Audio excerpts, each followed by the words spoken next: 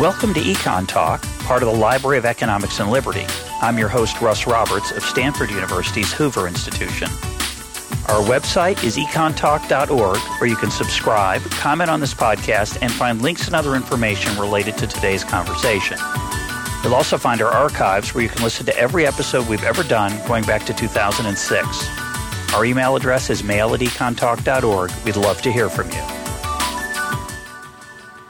Today is September 9th, 2016, and my guest is Casey Mulligan, professor of economics at the University of Chicago. He has written widely on labor markets and in particular the disincentive effects of various government programs. His latest book is Side Effects and Complications, the Economic Consequences of Healthcare Reform, and he appeared on Econ Talk in 2012 to discuss his book, The Redistribution Recession. Casey, welcome back to Econ Talk. Well, thank you. I'm so glad that we have the freedom to enjoy a program like yours.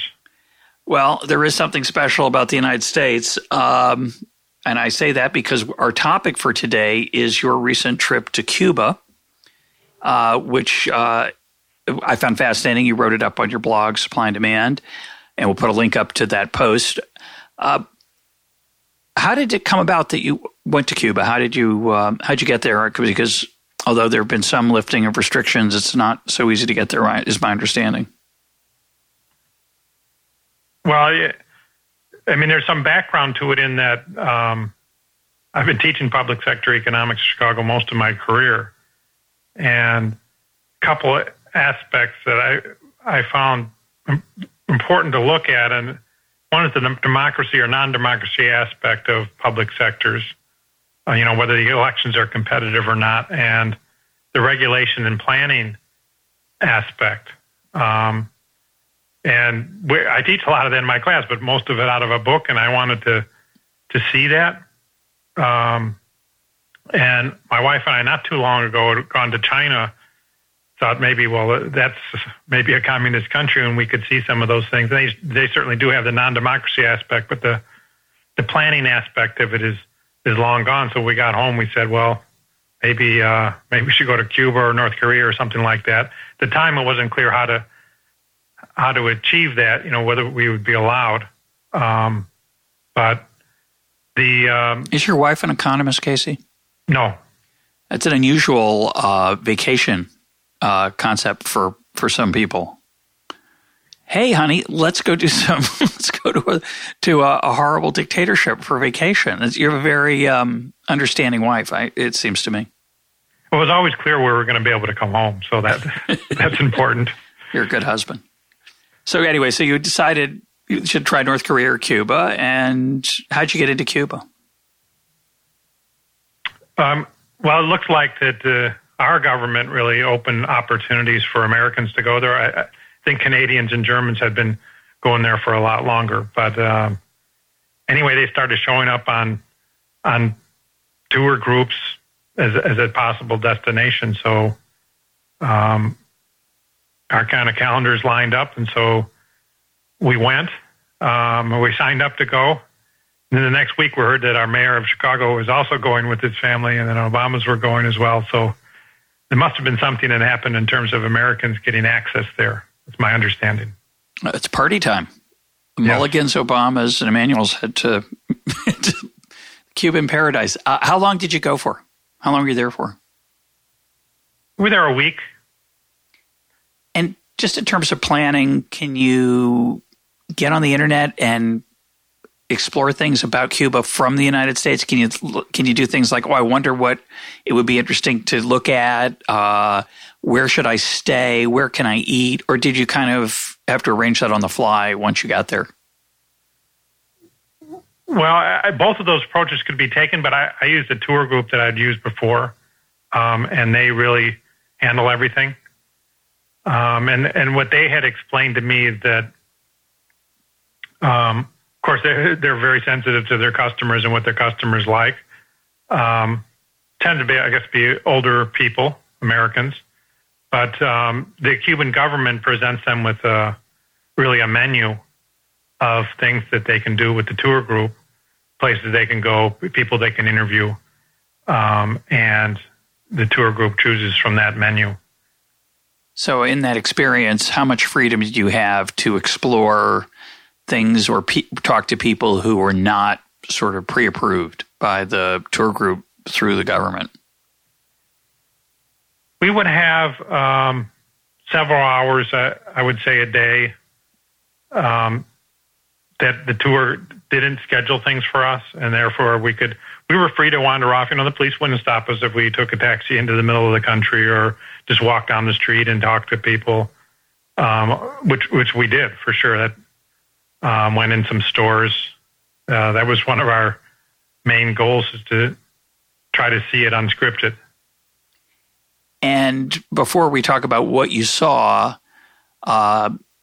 presumably you went to Cuba with some preconceived notions about their economy.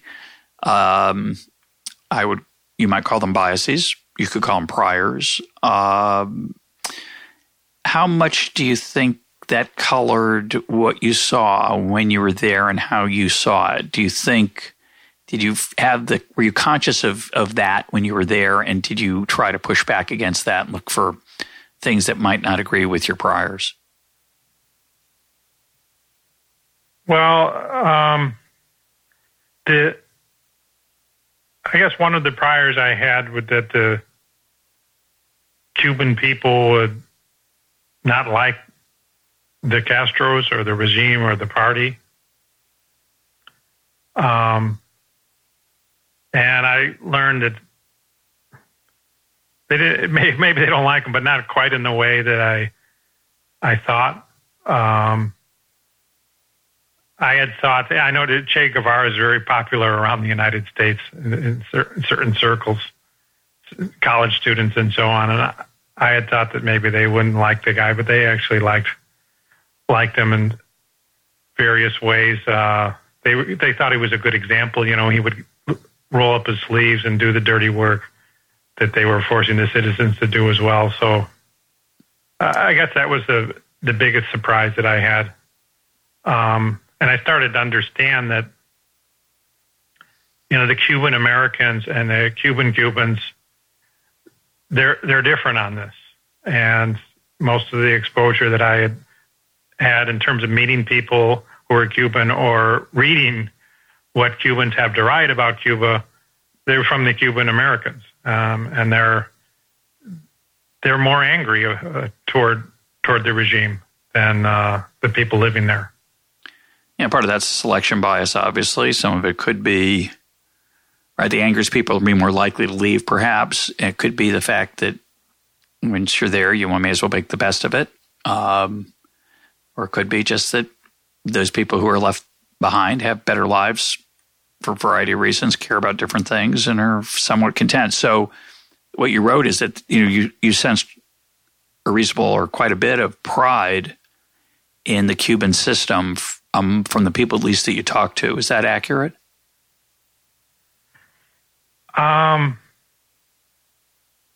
It's a little bit exaggerated. I witnessed some proud moments for them. They, in particular, an episode that I read about and but people talk about was in the early 60s. I guess it was Che Guevara's idea, but certainly the Castro supported it, a literacy program for the country. And so they took kids out of really high school in the cities, and they were literate because they were in high school and they're in the city, and they sent them out to the country to help with the farm work during the day, which I'm sure the farmers appreciated, and then teach the farmers to read at night. And then that was, I think, a 9-month program or something like that. And then at the end, each of the farmers wrote a letter to Castro, with their new skills. And the teenagers are proud of that today. Of course, they're not teenagers anymore. And the rural people, I think, look favorably on that.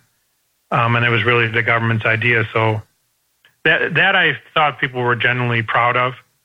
There was other talk about things like, well, the Cubans participate in this international conference and that international conference. I don't perceive that they were all that proud of it. It was more just parroting some of the bullet points that I think the state newspaper puts out.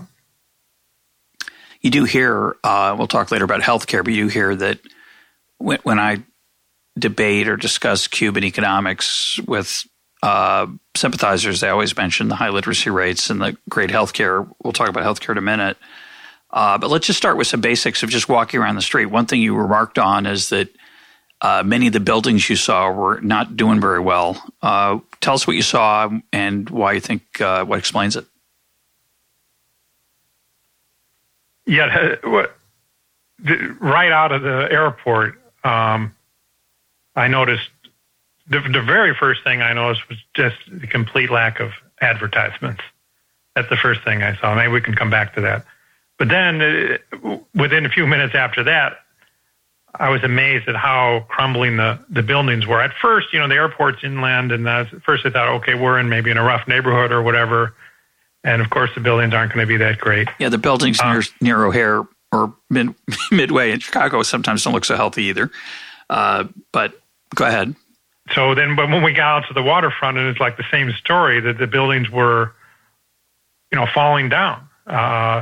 They were, and sometimes they were half a pile of rubble, sometimes a whole pile of rubble. And, paint is long gone. Later, last painted in 1958, maybe. They were really in bad shape. Very little new stuff. There were some renovated things, especially around where they took the Pope. But people were living in these buildings that were falling apart. And if it rained, it did rain a number of times when we were there, especially in the afternoon, it would fall apart even more. And so some people would hit the point that day where they had to be moved out because it was no longer safe by any stretch of the word to live in those premises anymore. So that's hard to believe, right? For somebody who hasn't been there. I've never been to Cuba. I wrote a book that had a Cuban element in it, and I did a little bit of reading for that. I've seen a lot of pictures which tend to show colorful cars and interesting looking buildings. You don't get the impression you're giving is that the city is, say, Havana is in literal disrepair. It's not like, oh, I saw a building that was falling apart. It's like common. Is that correct? Yes, it's common. And the other thing that came to my mind, I had read this book on rent control. A number of people contributed. I think Milton Friedman, Ed Olson was one of the main editors. I think maybe Walter Block was as well. And in that book, on kind of alternating pages, they would show a picture of a bombed out part of a city that had been bombed, and then they'd show a picture of part of a city that had been subject to rent control. And they were they asked the reader, can you guess which is which? And it was hard. And I actually know Ed Olson a little bit. I thought, boy, you guys are really exaggerating. And I was surprised that Ed would do that. But that's the first thing I thought of when I got there. And I was like, wow, these places kind of look like they've been bombed, but there's been no bombs. It's been an economic system that acted like a bomb. Well, I think part of the reason I owned that book, I don't know if I could put my hands on it, but I had that book at one point in my life. And, being a free market guy and a big anti-price control guy, I always loved that book. But, you have to face the fact that in San Francisco and in New York City, and I'm sure maybe Chicago, I don't know, there is, quote, rent control. Now, it's not rent control the way it was originally maybe implemented in some cities. They put a lot of exceptions in and a lot of ways to create some incentives while trying to keep the rent low for certain tenants. So I think part of the reason that book seems so provocative is that it's hard for us to relate to it if we don't know the historical examples that those are capturing, right? Where there were no exceptions. You're suggesting, though, that in Cuba there's zero incentive to take care of the buildings. Who owns them, and why aren't they being repaired? Why aren't people fixing them? Well, ownership is a little blurry. For most of the regime, the state owned it, but the people who lived there, they had the right to live there. So when the time came for them to move, they would receive some kind of payment from the government. So you could say they were selling it to the government, or you could say it's a bonus for vacating your property. Either way, but they couldn't sell it to a third party, and the payment wasn't based on how well they maintained it or anything. Then pretty recently, I'd say in the last 5 years,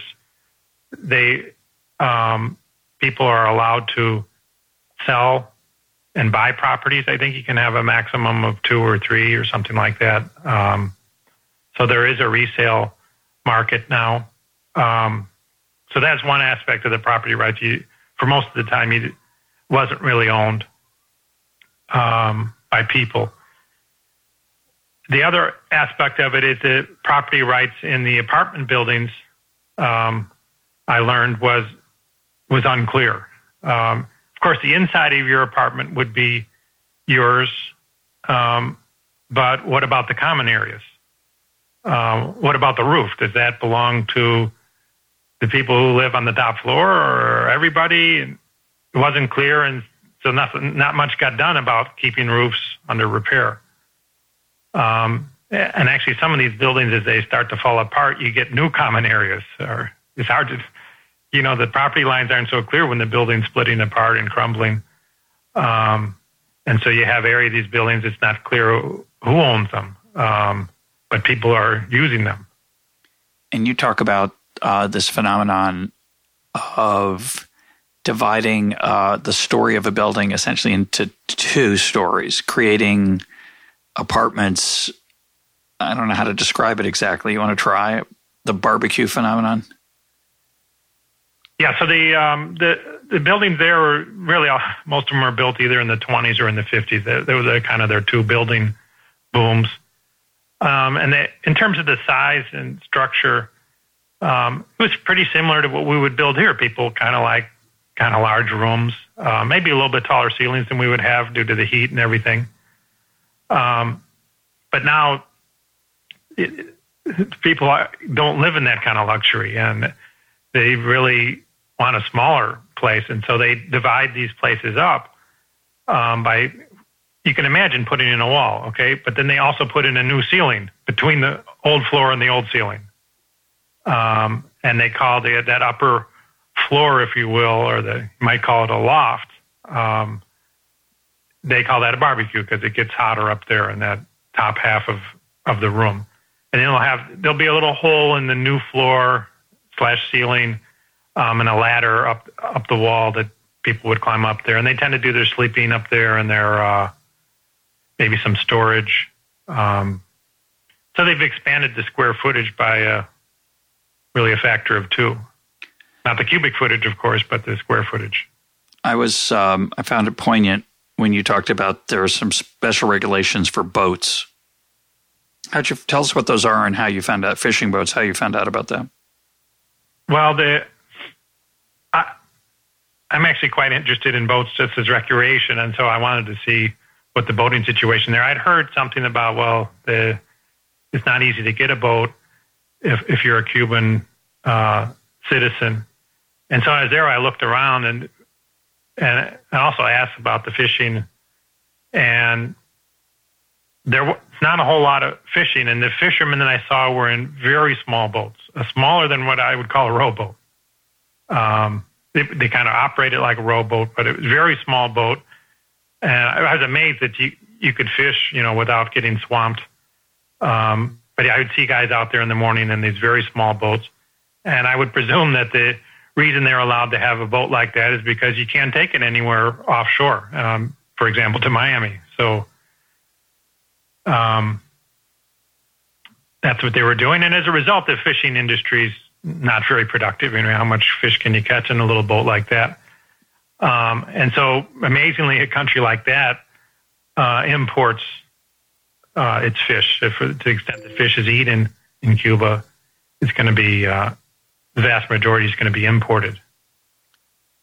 Meanwhile, I saw a fishing tournament there that was all foreigners. So they held a tournament and looked like fun, and people brought their boats from Miami or maybe Europeans who happened to be in the area. And these are nice fishing boats, and they caught a lot of fish. recreationally. But the Cubans don't have things like that. What did you eat while you were there? And how did you eat it? There were, I know there are restaurants in people's homes. How'd that work on the tour? Yeah, it was. I really liked the tour company, and they took care of us well. So we were not eating like the locals. And a number of the stops were in private restaurants that were maybe part of somebody's house. They've recently allowed, in the last 3-4 years, they've allowed restaurants to be an actual business, with a boss and a payroll. So we met employees who work for the restaurant and were an official employee, and their customers were tourists. They're nice restaurants. Every once in a while, they would apologize that they didn't have this flavor or that flavor because it is hard to find the ingredients.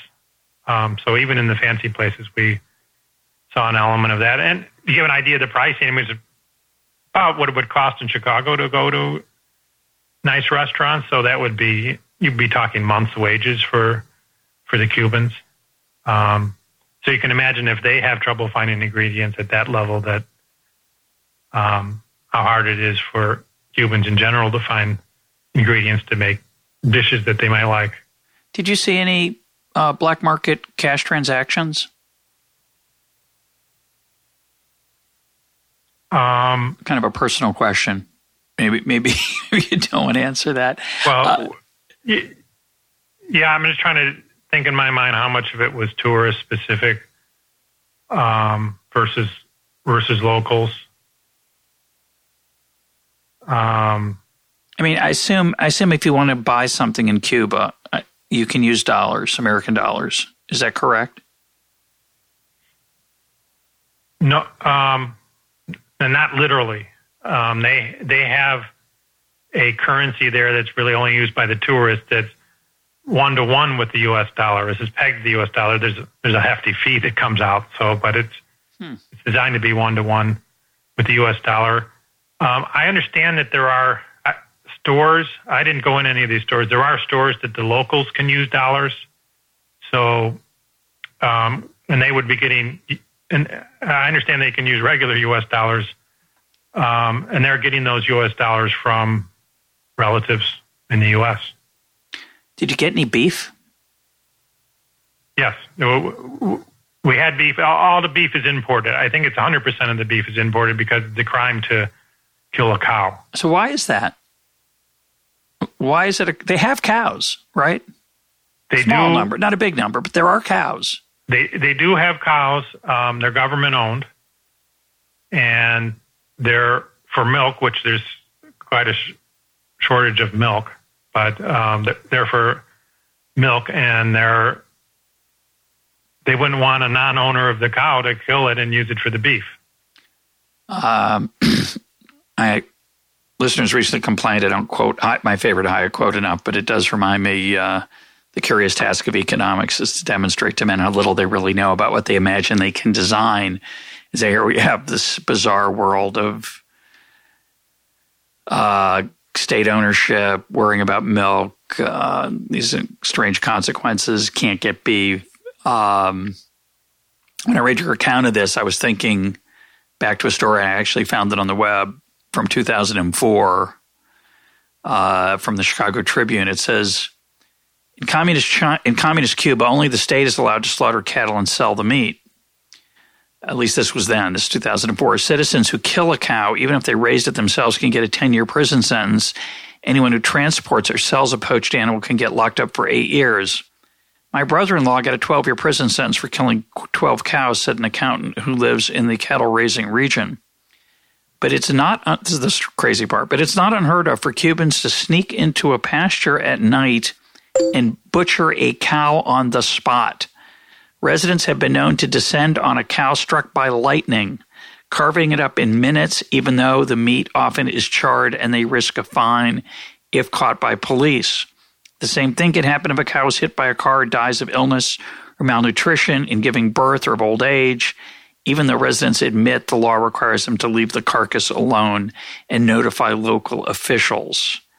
Then it talks about someone who works at a large dairy farm who recounted how scores of people scrambled to a nearby railway with knives and machetes when word spread that more than a dozen cattle had been struck by a passing train. So at least then, that just is crazy stories, but so there was some cattle, I assume, raised for some kind of beef, maybe, not just for milk, not just cows for milk. Do you think? I saw a number of cows. They didn't have a lot of beef on them, but it could be that they're doing that. The types of regulations that you mentioned from that story, the Cubans volunteered those sort of rules. That even when we were there, they were saying that they're tough on the cows and accounting for them and when they died and why they died. They're more interested in the circumstances of a dead cow than a dead person. It's unusual. Let's talk about grocery stores. Did you go in some? Could you go in some? We were discouraged from that. That's what our tour company told us. And then I did go in some, and when I would go in, there would be Cubans who discouraged us. But we went in. Now, you called it a grocery store. They're on a rationing system. So the families get a book, even to this day. They get a ration book that gives them permission to buy a certain number of units at the state price. And so these stores that I went into, we can call them a grocery store, they just had grocery items that the government was distributing with the ration books. I believe you could also buy over and above your ration at another higher price. There wasn't a whole lot in these stores, maybe, I don't know, dozen or 2 dozen distinct items. They came very large packages, so a big can of canned mangoes was one of the items I saw. Just like Costco. It's the same principle as Costco, yeah. I think, because they want it to be cheap, so minimum of packaging and so on. Eggs, they were in trays. I believe they were very large trays. I've never seen eggs in such big trays. I think they were 30 or 40 to a tray. 3-liter bottles of soda, tall bottles, items like that. And they would be, and I think milk, I didn't see the milk, but I understand that the milk was rationed to the members of the family who were less than 7 years old. They get a certain number of units, not enough for that child to use for the entire month, but there's a certain number of units they'd buy at the state price. And the state price was, I don't know, like an eighth or maybe, let's say, an eighth of what it would be in the United States for an egg on a per egg basis. Of course, you're not getting refrigeration, you're not getting packaging, you're not getting helpful store hours or even place to park or anything like that. But that was about the pricing. So I once hosted a Russian family when they had first arrived in the United States, and I was our family was assigned to them through the Jewish Federation. It was a lot of Soviet Jews came out of, and Russian Jews came out at various times, and to ease their transition into American life, sometimes they would be assigned a family to help them. So we volunteered to do that, and one of the more interesting parts of that was taking them to the grocery store. And I may have told the story before, but you know the part that was fun. There were two things that were fun about it. One was the produce section just was a source of tremendous fascination and amazement to them. And then the second part was that though we didn't speak Russian and they didn't speak English, the mother of the family communicated that she wanted to make bread and she wanted to buy yeast. So yeast is a very small item. It's physically small. It's hard to find in a store. A couple obvious places to look. We looked, we didn't see it. So we asked a person in one of the employees to help if there's any extra yeast in the back. And they went in the back and found some and brought it out to me. And the Russian woman looked at me with like a new sense of respect. like, he's important. He gets the yeast. So I tried to explain to her that, really anyone could get the yeast. They hadn't put it out, and they would now put it out for everybody.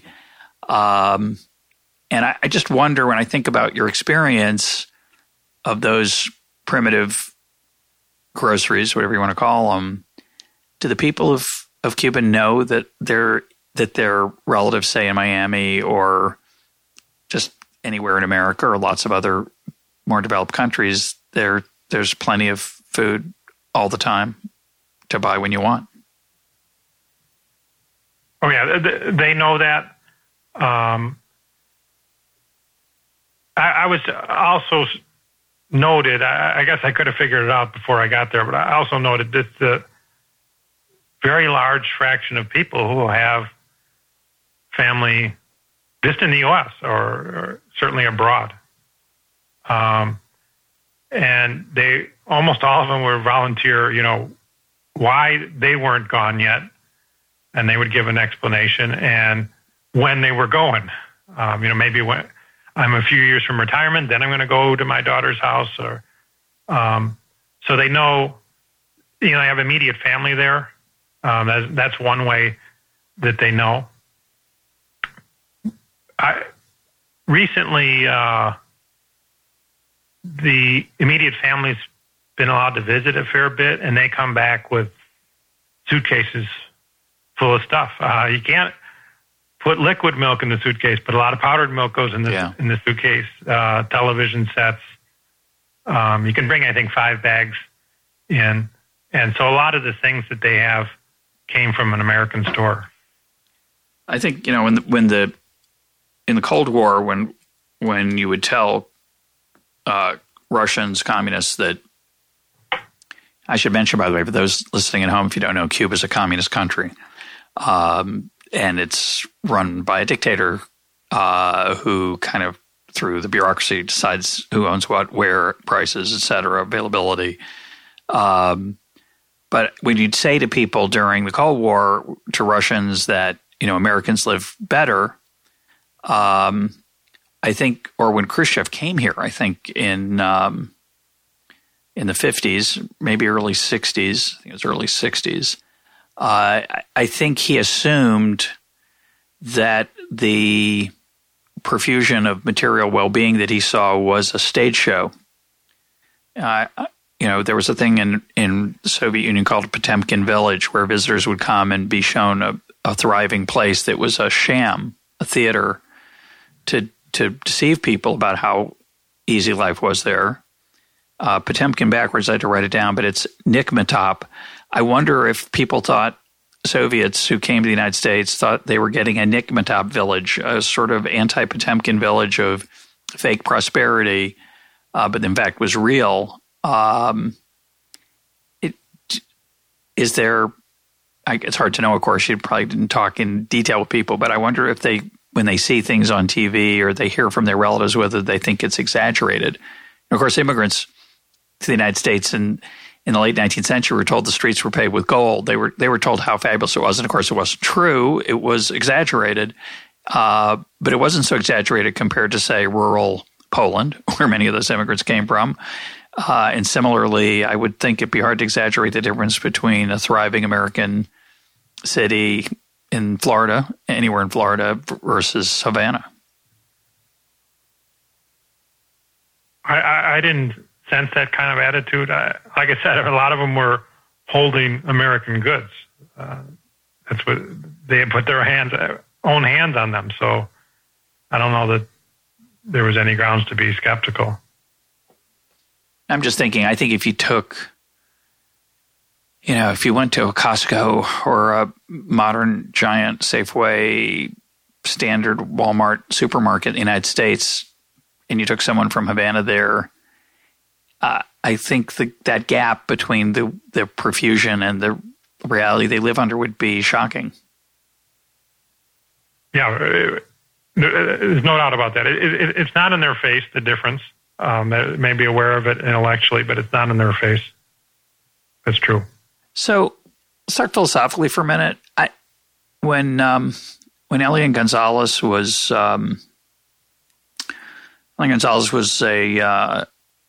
was taken to Florida out of Cuba, and if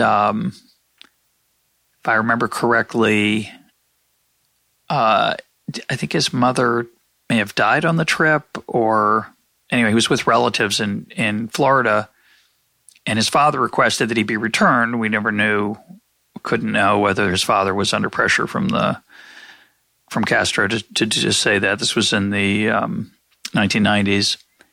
And the U.S. government made the decision to return Elian to his father.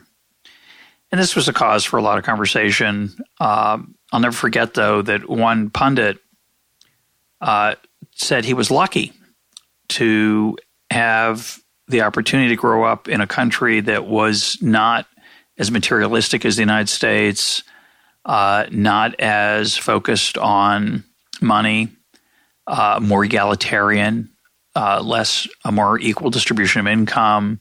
And so he was fortunate.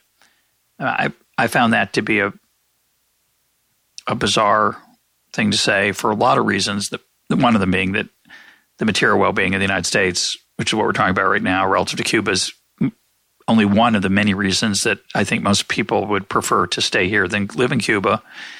And the guards face south. They keep people from leaving. They don't stop people from coming in to Cuba. It's not a line. The line's to get out, not to get in. But did you have any reflections on that in terms of just the well-being? There are certainly things about a free market system that can be tough on one's emotional well-being. It is competitive. It can emphasize material things unnecessarily, overly. Did you have any thoughts on that while you're there? Yeah, I was interested in that. I was looking hard and asking about, are there people who came back? Are there people who, say, came from another Latin American country and chose to come to Cuba? I had trouble finding those people. So that's one aspect, is just the voting with their feet. And like you said, the feet and the oars and the boats seem to go in one direction. The other thing that I wasn't so aware of, I was aware you had really incomprehensibly large famines under Stalin and under Mao, but not really in Cuba. But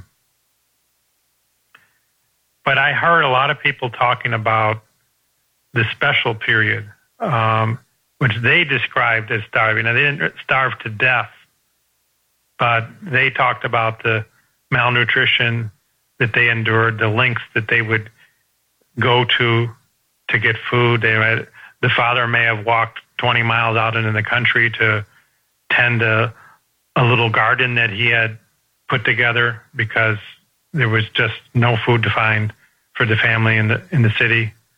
And they vividly remember, anyone my age or even younger vividly remembered what they consider being very hungry, literally hungry, and worried about survival. Most of them did survive in the sense of not dropping dead from starvation, but they were very worried about surviving, and that's not something that you run into in America too often. Yeah, I don't want to. I just think it's important to make it clear that,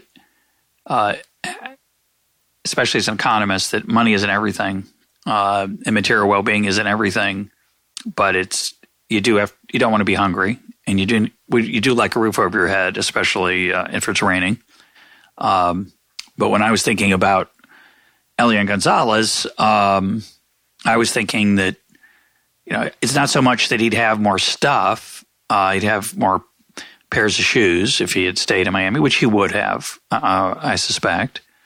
And he would have had more video games and more toys and more food and more beef, etc. But that's not really what makes life better. It is part of why people leave poor countries to come to a richer country, certainly.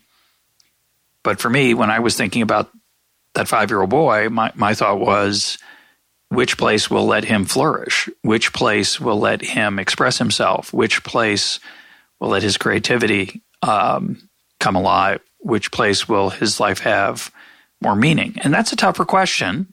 I think there are parts of it that are pretty open and shut, but there are parts of it that aren't. And I'm really asking, when you saw, and of course you can't see this in a week, but walking around, did you get the feeling that it was a somewhat happy place or a dysfunctional place? Or just, is it just a place where people don't happen to have nice apartments and food? Or is there something more going on underneath the surface that's more important than food and money that was part of their lives? Well, they definitely had part of their lives that were more than the food and the money. Not sure I viewed it as attractive necessarily, but no doubt about that. I mean, there's a thriving arts area there, people dancing, those sort of activities. Not everybody's into that by any means, but there's a segment of people who exercise that. I did kind of think when I'd been to the Dominican Republic, and I was there, and I had asked, you can guess what year it was, I asked, could you take me to where Sammy Sosa grew up, which was a very poor area, piled up with garbage, really. And seeing the people there, and they're the people I saw as, they appeared happy to me. They were smiling, and the Cuban people weren't as happy as that. It's not that they were running around complaining or anything like that, but I made that comparison, and they look to be struggling. And for example, there are very few vehicles for them, so they're walking, and it's hot. And there aren't many buses, and the buses that are there are just literally overflowing with people. And that's what they're dealing with every day. But that's what they're used to. It's not, my parents grew up in Memphis in the 1930s without air conditioning, which would be unbearable for me. But to them, they didn't think of it that way. So the fact that they walk in the heat, I don't know, do they care? Is it really a source of, is it dispiriting to them? I don't know. It didn't look like they were enjoying themselves as much as the Dominicans were. Uh-huh. In Sammy Sosa's neighborhood. What did you learn? When you think back on the trip, you saw some things you hadn't seen. You got some firsthand knowledge of life in this peculiar, publicly run. It is in some sense a police state, but my impression is it's not a police state like the Nazis or the Stalin's time. It's not as fearsome. Yeah, I assume you can't criticize the regime much, but people seem to go about their lives. I assume you didn't mention it. They don't seem to be in fear. So you got to observe this firsthand. What did you learn besides what was valuable to you from the experience? I'm not sure where to begin with that. I can think of some items like I learned how, I call it the Castros, I call it the regime or the other revolutionaries, how they dealt with opposition. And it's really very different than Stalin and Mao. With Stalin and Mao, they had the mass purges and these huge famines, and that took care of a lot of their opponents.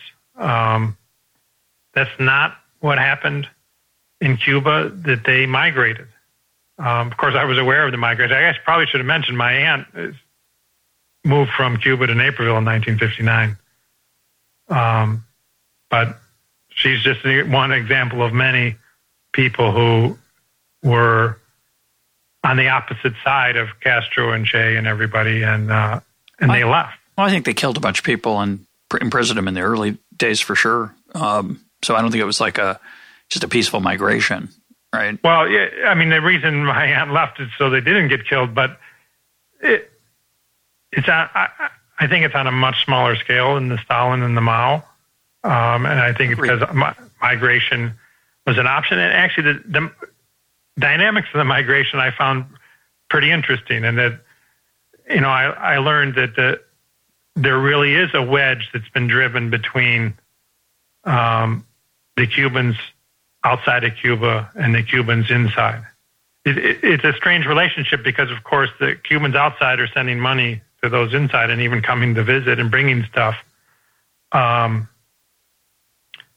not for the entire society. There are, especially the blacker Cubans would have much less likely to have American contacts. But the Americans in Cuba are really angry at Castro to this day. I mean the Cubans in America. Yeah, in America. Sorry, Cubans in America are really angry, and they still remember that's my house, that's my farm that you took from me, or from my father and brother or uncle. And they're angry about that, and that's probably some of the source of American policies against Cuba. The Cubans there aren't angry in that way. And in fact, maybe some of them... Well, that's because they're living in the farm where some of them are the beneficiaries of it, but you're making a deeper point, so I apologize. Yeah. But that's another interesting dynamic of it, that they're maybe living in somebody else's, what was 1959, was somebody else's house or somebody else's farm. And I think some of them view the Castros today as maybe the only thing standing between them and having to give it back. Yeah. And so that's, in terms of, if you think of it from Castro's point of view, taking care of his opponents with the migration solution rather than the murder solution is different. And maybe also part of the reason why he outlasted, or his regime outlasted the communist regimes in China and in Russia, Soviet Union. Let's talk about the embargo, which I've long been in favor of getting rid of, and President Obama has recently at least lifted some aspects of it. I don't know to what degree yet and how long that will take, but certainly we're on a different path. And as you pointed out, Cuban Americans in the United States, particularly in Florida, were very adamant about that embargo, and probably the reason it existed, and certainly felt very, very strongly about it, and were very upset when it was have been upset with the prospect of it lifting.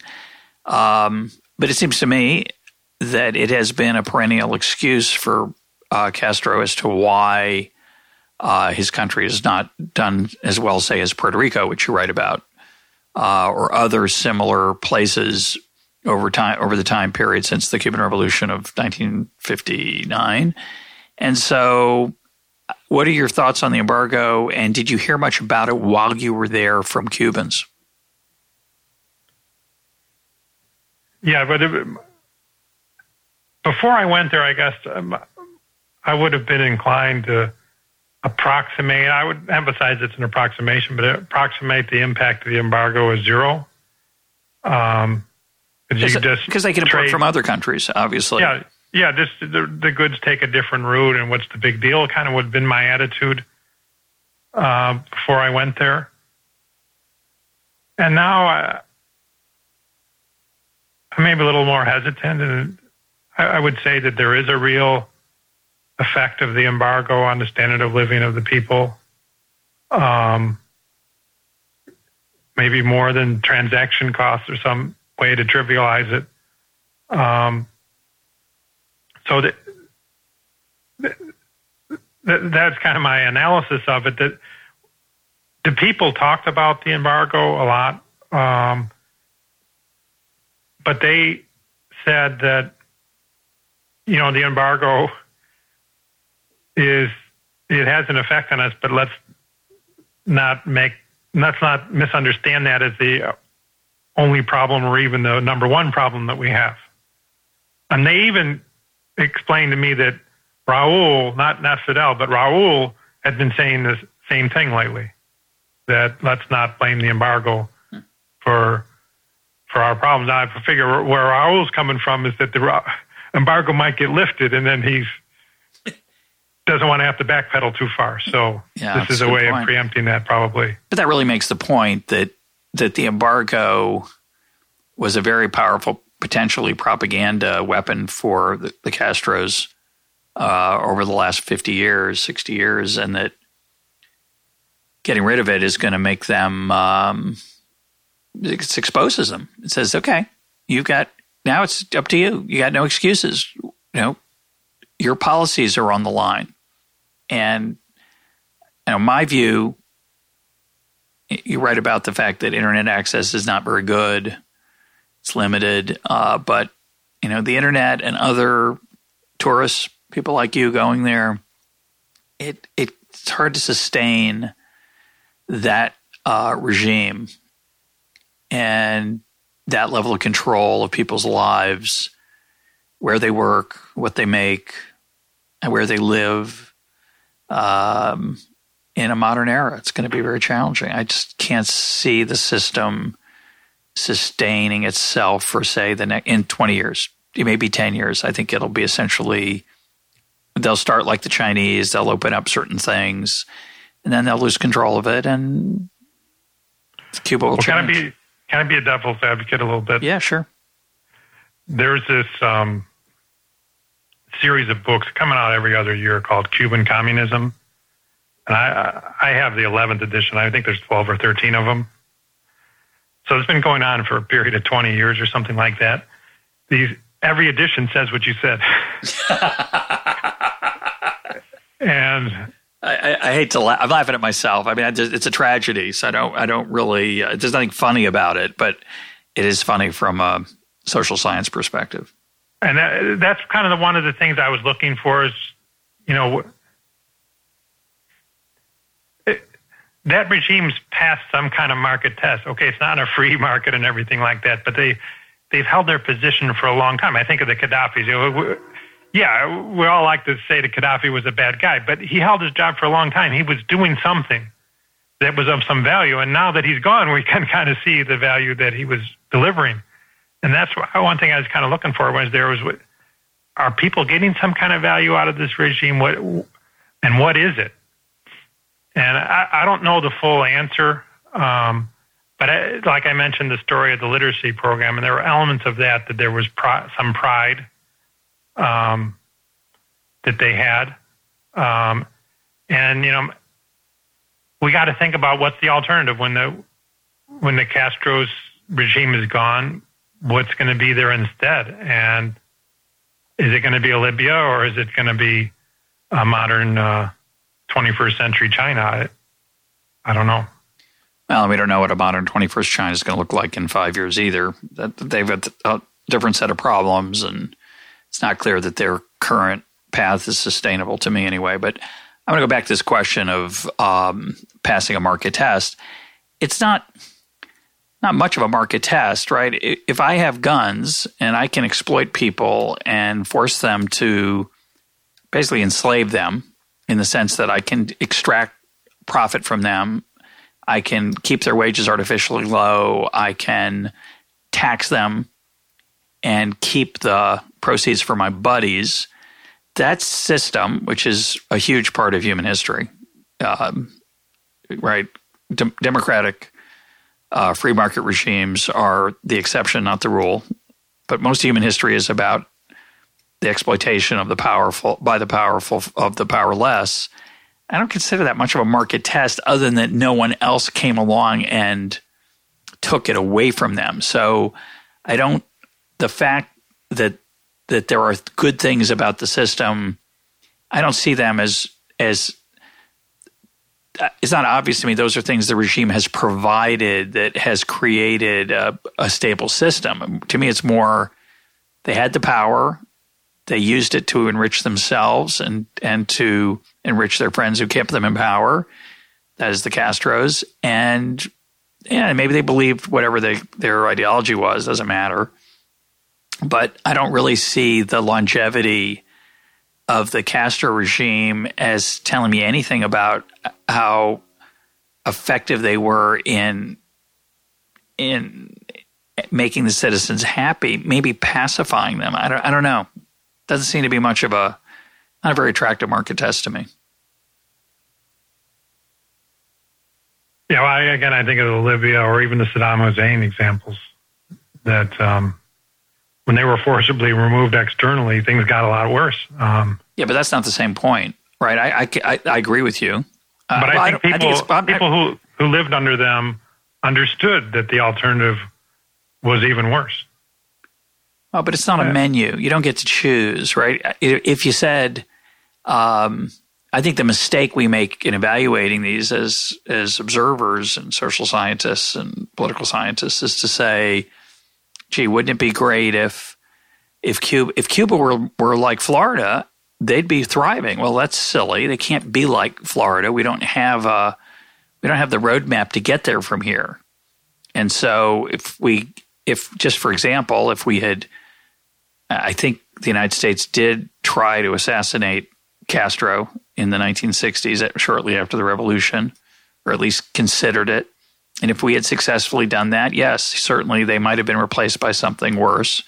So that says, be careful in what you wish for. Don't always be confident that getting rid of something bad leads to something better. But I don't think it's the same. That's the same thing as saying because they kept away something worse, say, by being in power, that they provided something of value. I mean, for example, the crime rates are low in dictatorships often because the police are everywhere and nobody wants to go to the prisons, and it's a well-known factoid. I think it's probably even true. So does that tell you that's a side benefit? That's a silver lining of a very dark cloud. That in communist Russia or Nazi Germany wasn't that much theft or murder, but that isn't what kept the regime going. It wasn't like, oh well, we'd rather have freedom, but if we had freedom, we'd have a high murder rate, so we don't want to have that. It's just that that's one of the side effects of having a dictatorship or a totalitarian state is that you don't get a lot of murder. You don't get a lot of gang warfare, say, or tribal warfare in a system like Iraq's. Okay, but that system's not designed to do that. The leaders aren't giving that as a way to, quote, please the market. It's just a side benefit of their own exploitation. I'm not sure I agree with that. I mean, they need support. You say they have guns, but you can't have a gun pointed at everybody's head at every moment. I mean, you need some kind of support. And people who are on the margin of support have to think about, do I want to be unsupported? Do I want to slip the poison in the guy's lunch or whatever action they might take? And perhaps some of them are aware of, maybe I'd be doing more harm than good here by resisting. I've obviously harmed myself, and I'm going to harm my country as well, so I'm not going to do it. Yeah, I understand that. I'm not convinced that when we look at totalitarian, authoritarian regimes, that their stability is, thinking of it as, quote, passing a market test, is the same way we think of, I don't know, Walmart doing well for a long period of time.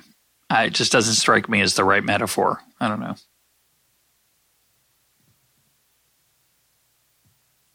Okay, we'll agree to disagree on that one. Okay. Are you going to go back? You want to go back? And finally, do you have any, despite my optimism, which is empirically has to be questioned because of the point you made about the book, suggesting for a long time that this is coming. It actually reminds me of the sign. It's like the sign in the bar, free beer tomorrow. Right. It's a permanent sign. Freedom tomorrow. But I do think it will come. And I'm also reminded of this quote about Marx. He was so farsighted that his predictions haven't even come true yet. So I'm going to fall into my I'm going to make my Marxist prediction that freedom will come to the Cuban people in slow and perhaps steady ways over the next 10, 20 years. But I could be wrong. So are you optimistic, and will you go back, and what would you expect to find if you did go back in the next few years? Yeah, I've wondered about whether I would go back. I guess I'm on the margin there. Probably would, but it's not on the top of my list of anything, I guess. Optimistic in what sense? I mean, for the Cuban people, I am optimistic that they're going to have more opportunities to leave, and that's a choice that they might be able to make that they wouldn't have made in the old days, or wouldn't have been available. So at that level, I think freedom is tomorrow for a number of them. Whether it'll be freedom on that island, it's harder to say. I definitely hope for it, but it doesn't make it happen. My guest today has been Casey Mulligan. Casey, thanks for being on Econ Talk. You're welcome.